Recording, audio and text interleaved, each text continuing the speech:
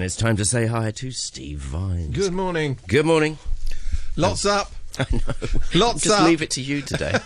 Well, I mean, it's hard not to note what happened yesterday with the sentencing of the leaders of the Occupy movement. I think, just one thing, in case anybody really hasn't noticed this, these are very long sentences.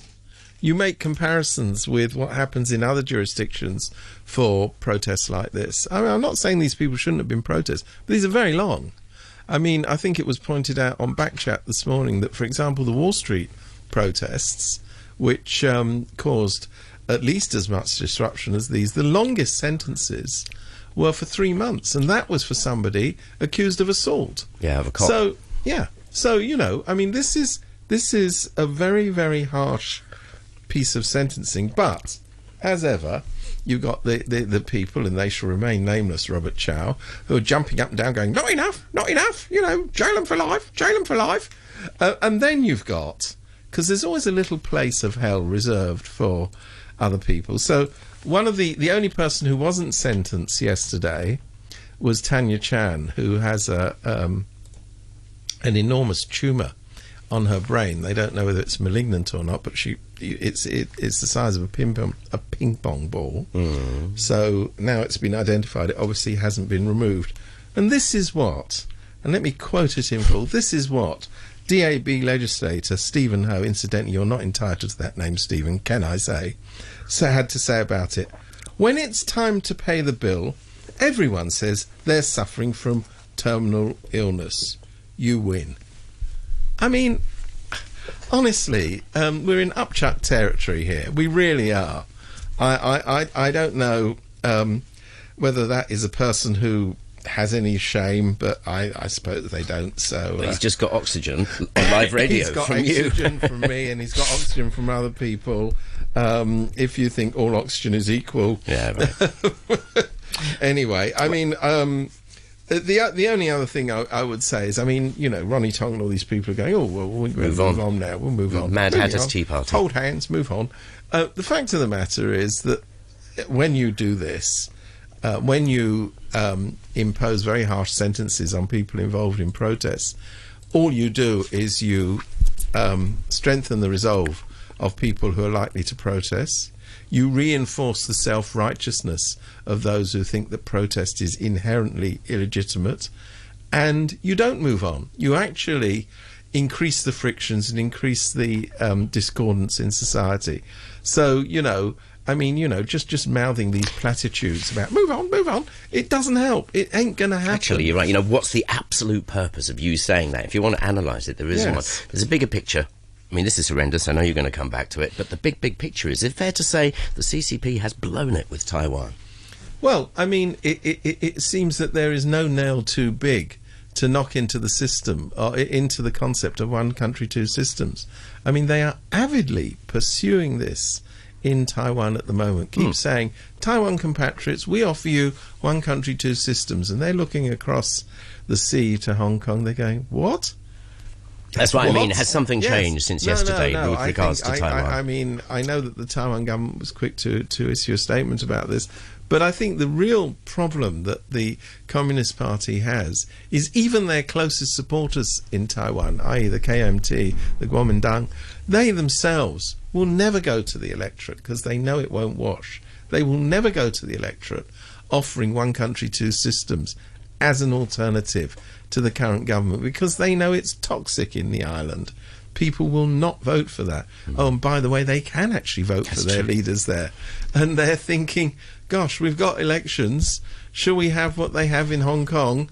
Don't think so. Right. Let's do a few more of these. No, let's do a few more of these. What actually changed? My favourite Jake van der Kamp expression, the clock went tick. What changed afterwards yesterday? I think that the polarisation of Hong Kong society notched up that one level. I really do. I wonder whether one of the things that had changed, and I was putting this to a friend of mine last night, she disagrees with me, but I'll tell you what I think, is it's little publicised, but it is a fact, that relations between people like Benny Tai and the other leaders of the Occupy movement, and the young people who essentially actually led it, the Joshua Wongs and what have you, were very bad indeed. Really? Yes, they were. During the Occupy movement, there was mistrust on both sides. There was a feeling on both sides that one or the other had hijacked the movement from them. And I'm just wondering whether now that everyone's in the same boat, a lot of people, including Joshua Wong, have gone to jail as a result of the Occupy movement. The leaders, the older, and there is an age difference, so I can say the older leaders, like Benny Tai, Chan Kin-man, are now are now in jail. I wonder if it will help to heal that division, which is an important fracture in the democratic movement. Don't know whether that will happen. It is possible that will happen. That obviously isn't the government's intended consequence of this. Oh, and by the way, you can't make this stuff up. Carrie Lam issues a statement saying all good, and then rushes off to Beijing. Is that symbolic?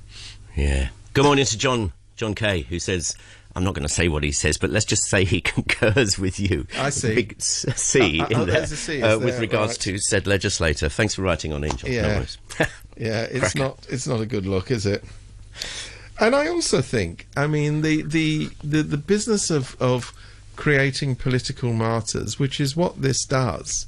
I mean, when you put people in jail like this, you focus attention on the injustice of the system. You don't focus attention on the law having been, an objective machine, which is what you really want it to be.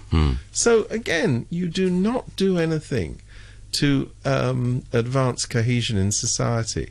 So I think, all in all, it's a pretty bad day for Hong Kong. What do you know about these laws? Because everybody kept saying it's a colonial thing, incitement to incite, blah, blah, blah, blah. And they're it's not the incitement to incite.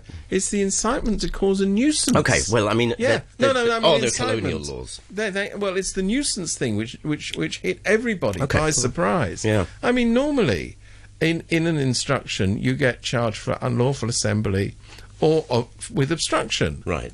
Now, these are relatively limited charges, and the government obviously thought, I'll tell you what, we got this at the back of our pocket, that carries much longer jail sentence, can be up to 10 years, so I'll tell you what, let's use that. You see, yet again, it's the use of the law in the way that it's done by this administration to try and cause maximum impact for political reasons, not maximum impact for legal reasons. If they had been charged with obstruction, which I think they were expecting to be charged with and would have pleaded guilty to, incidentally. If they'd been charged with unlawful assembly, which they'd been expecting, they would have also pleaded guilty to that. But this charge, which everybody, I mean, good on them. They went through the books. Incidentally, I have no idea why the renter mob who turned up at the magistracy didn't also then proceed to the British consulate to thank the colonial authorities for leaving on the statute books this ancient charge that could be used for purposes it was never intended for. It was actually intended for people causing, disturbances, sort of like a domestic disturbance or something. Not some anti-triad law or anything like that. No, it had nothing. I mean, and it was, well, it just hasn't been used for decades. It's there. It's there. That's the point. So as I say, I'm absolutely mystified why they didn't front up at the British consulate and thank the Brits for having left that on the statute book. But somehow or other, they had other business to attend to, other free lunches to eat after the case. So they were busy. I'm sorry for them. Let's move on a bit, shall we? Shall we move? I mean, that's not good stuff. I like the fact that the government, bless them, they said, Easter, gosh, tell you what, lots of people started using that bridge, the bridge to nowhere, which we kind of know is almost only used by tour buses, but, it's sort of odd that high-speed railway, that thing that costs squillions of dollars. It leaked, didn't it? Well, they still, even on a public holiday, they get nowhere near their target of 80,000 people per day using it. I think over Easter it averaged out at 50,000. I mean, I'm just pointing this out because never forget that when they spend our money in this lavish way, they need to be constantly reminded by what a waste of money it is. Oh, and by the way, Lok Ma Chau and Lo Wu had, I think, six times that number of people passing through. So people were going. So people were going. It wasn't that people weren't going, it's just they weren't going on the high-speed railway. Some of them took the buses, but the real traffic went through the existing channels, which didn't cost the taxpayer squillions of dollars. I'm just reminding people that this is going on. Well, what about make the target lower? Well, I mean, that does seem logical. Well, I think what they... No, then you look good. No, but the joke here is that is a lower target. Oh, okay. 80,000 was not the original target. The original target was around 100,000. Then they go, well, maybe that's a bit ambitious. Let's lower it to 80 because we'll easily achieve that. Not. I think it's always dangerous to get the crystal ball out, isn't it, with these things? Well, I mean, you do have to... I mean, even this shameless mob of spending other people's money stirs, even they kind of understand that when you splash out, you've got to give some justification for what you're doing. But I suppose they genuinely thought that this would be a low enough figure to be able to wave around and go, oh, we said 80,000 a day and that's what we got. Well... Actually, you didn't. You're not even achieving it on these very busy days. Well, it's there if you want to go on it. It's there if you want it, yeah. Yeah. Talking of government projects that ain't what they're cracked up to be, I have to say, you know, they've put up the fees at the Disney theme park. I didn't actually, Steve. Yeah, it's funny you missed that. I mean, this is 4 years in a row in the red, but not the Disney Corporation that makes money out of it every single day through royalties and what have you. Never forget that. The suckers who signed that deal are still with us. But I was just looking up the figures. So this will mean that for an adult to go to the Disney theme park, it will now cost, and it's a lot of money, a day pass will be $635. For a kid, it will be $475. And compare that to the other nationalised theme park, the Ocean Park, where the adult cost is $480 and the charge for kids is $240. In other words, you can take your kids to Ocean Park for less than half. That's not a small margin, less than half what it costs to go to Disney. And they're surprised that Disney isn't doing great business. I'm trying to work that out. Yeah. I am trying to work that out. I've got a very small brain. I don't understand why, you know, a family with 2 kids and 2 adults wants to save money. I think most families say, I'll tell you what, let's go for the more expensive option. Morning, it's already a bit hotter, 29 degrees. Steaming in here. And apparently steaming out there as well. I have an email from John. He says, the hardline mainland Chinese sycophants from Hong Kong calling for a repeal for more severe punishments is appalling, and the sentences are harsh. But things are likely to get worse. Let's not forget in the future, if the extradition legislation to send those accused of a crime to face judicial proceedings in jurisdictions with whom Hong Kong does not have an extradition agreement, like mainland China, these hardliners may not have to deal with the inconvenience of an independent judiciary making politically incorrect decisions. Well, he's got a point there. I mean, I think, you know, we hear a lot from the business community who are talking about they're worried about being sent across the border for commercial crimes, but think about... Some of them should be, I should imagine. Let's not go there. But think about people who are accused of thought crimes and political crimes here, which... crimes which don't exist here, but what do exist on the mainland, you know, defaming the Communist Party, etc., etc. Applications for extradition for these people, sending them across the border, it's terrifying because, of course, those people don't get locked up for 16 months or anything like that. We're talking, you know, proper. I mean, for very minor things, being sent away 5, 7, 10 years. With no independent judiciary whatsoever. So I think John has a bit of a point there. You know, we were talking before about what changed yesterday.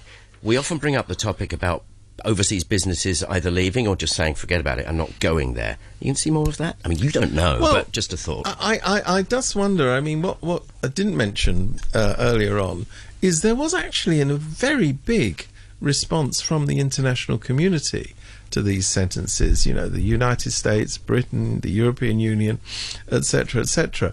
And, you know, a lot of what businesses do is formed around perception.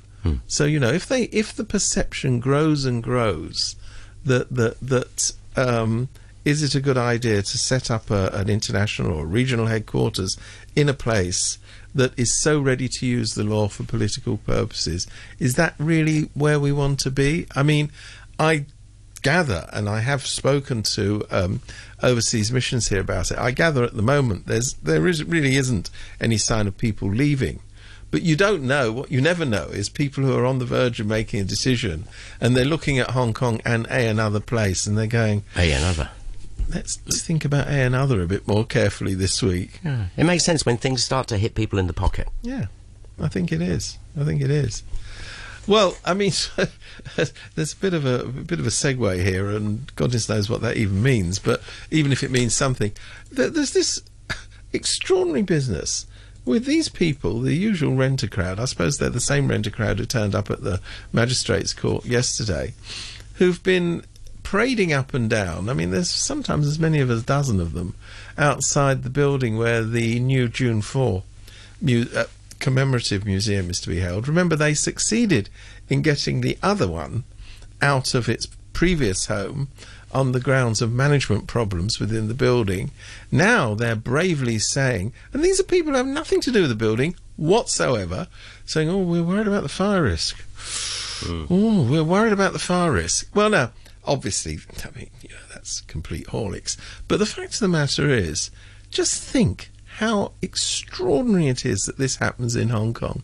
Usually when people justify massacres or seek to justify massacres, what they say is, for example, like the Holocaust deniers, may they rot in hell, they go, oh, it's exaggerated, it didn't really happen. Or you've got the people in the great old days of the Soviet Union who said, oh, you know, all these accusations of terrible things that happened in the gulags, they were just capitalist propaganda, we don't want to listen to that, you know. They're North Korea now. Yeah, North Korea, lovely place. Yeah, and honestly, if you go to a gulag there, I tell you, it's fun. I mean, but those people, what I'm trying to say is this, is normally when you justify a massacre or you justify the unjustifiable, you either are in a state of denial or you just lie. You say, you know, the internment camps for 1,000 Uyghurs in northwest China, they are indeed education centres. But these people, they don't deny that the Tiananmen Square massacre occurred on June 4th, 1989. They actively say, we should ignore it. That is their line. We should not remember it. So they turn up outside the building where the museum is to be housed. They have a little contingent that goes along on June the 4th to Victoria Park, waving banners saying these are unpatriotic. It's unpatriotic to remember that people died in Tiananmen Square. Yeah, okay. I'm trying to work that one out. But anyway, that's what they say. And I have to say, this is a new level of vileness. By all means, say it was justified, if you really think that. By all means, try and claim that hundreds didn't die in Tiananmen Square. You know, it's all an invention of the wicked Western press. By all means, try and say that. But this, we should ignore it. They actually say that. And you know, every year in Legco, there's a motion put up by the Democrats calling for commemoration of the massacre. Mm-hmm. Every year it's voted down by people who either will not debate it. I mean, mostly the pro-government people simply will not engage on this subject. But when it comes to voting, they actually vote against it. I mean, how could you vote against commemorating a massacre? You know, I know this is what bad people do. You've got an example of this in France today. I mean, they're having a day to remember the awful a massacre at the beginning of the last century of Armenians by Turks, and President Erdogan of Turkey is saying, you know, France has no right to commemorate the massacre of Armenians. They should be worried about their own affairs. Well, yeah, okay. Anzac Day as well. Yeah, well, Today, yes, yeah, yeah, it is. Yeah. Same thing. Anyway, so all I'm saying is it's a new low in vileness to treat a human tragedy, which this was also a political tragedy, but it was also a human tragedy in the way that it's now being treated in Hong Kong. And people are going, oh, that's quite normal, that's all right, yeah, yeah. It isn't normal, it's abnormal, and it's very bad. 5 or 6 weeks away again. June 4th. Yeah, well, not even that, yeah. Yeah. Oh, sorry, so Yeah, it is, yeah. just over a If month. you do the maths, yeah. Yeah. I anticipate, because it's the 30th anniversary, there will be a bigger turnout than usual in Victoria Park. I understand, though. I mean, and here you go again. It's a Ministry of Marines. It's health and safety. The health and leisure and cultural services, nose picking department, whatever they're called, are going, oh, I don't know if Victoria Park's available. How did we know that June the 4th was going to be the day on which they... We've got a very important exhibition of textiles that we're They planning. probably have, you see, as ridiculous as this sounds. Oh, no, it's no, all within they the... have. And then, of course, you've got the narrative that this is an illegal assembly, etc., etc. Yes. How long before June the 4th it becomes outlawed? An illegal assembly? Well, and the people who organise it are extradited across the border, because this is quite clearly a criticism of the Communist Party, which is not allowed. One more, I think. Let's have a quickie. Yep. Let us turn our attention as... let me see if I can find something a bit more... No, I can't. I was going to say something a bit more cheerful. But I am interested in this business, which you may say, oh God, what's he on about? These things happen all the time. But the company which is responsible for the distribution of 90% of all books sold in Hong Kong, which belongs to Sino United Publishing, which by staggering coincidence is an arm of the Beijing government, is now moving its Hong Kong warehouse to Nansha in Guangdong province. Now, what is the implication of that? Well, you might say, oh, they've just got bigger warehouses there. Well, that's one aspect. That certainly is one aspect. The other thing is that it means there's two sets of customs investigation when the books go in, because a lot of these books are still printed in Hong Kong, and when the books come out. They like to check out books, by the way. They sure do. If you've like got to one in check your out handbag, books. they want to look I at know it. they like a little butchers at it. Yeah. So here again, I mean, it seems like, oh, you know, this is a ministry measure. It's purely commercial. It isn't. It's political, and it's about censoring books.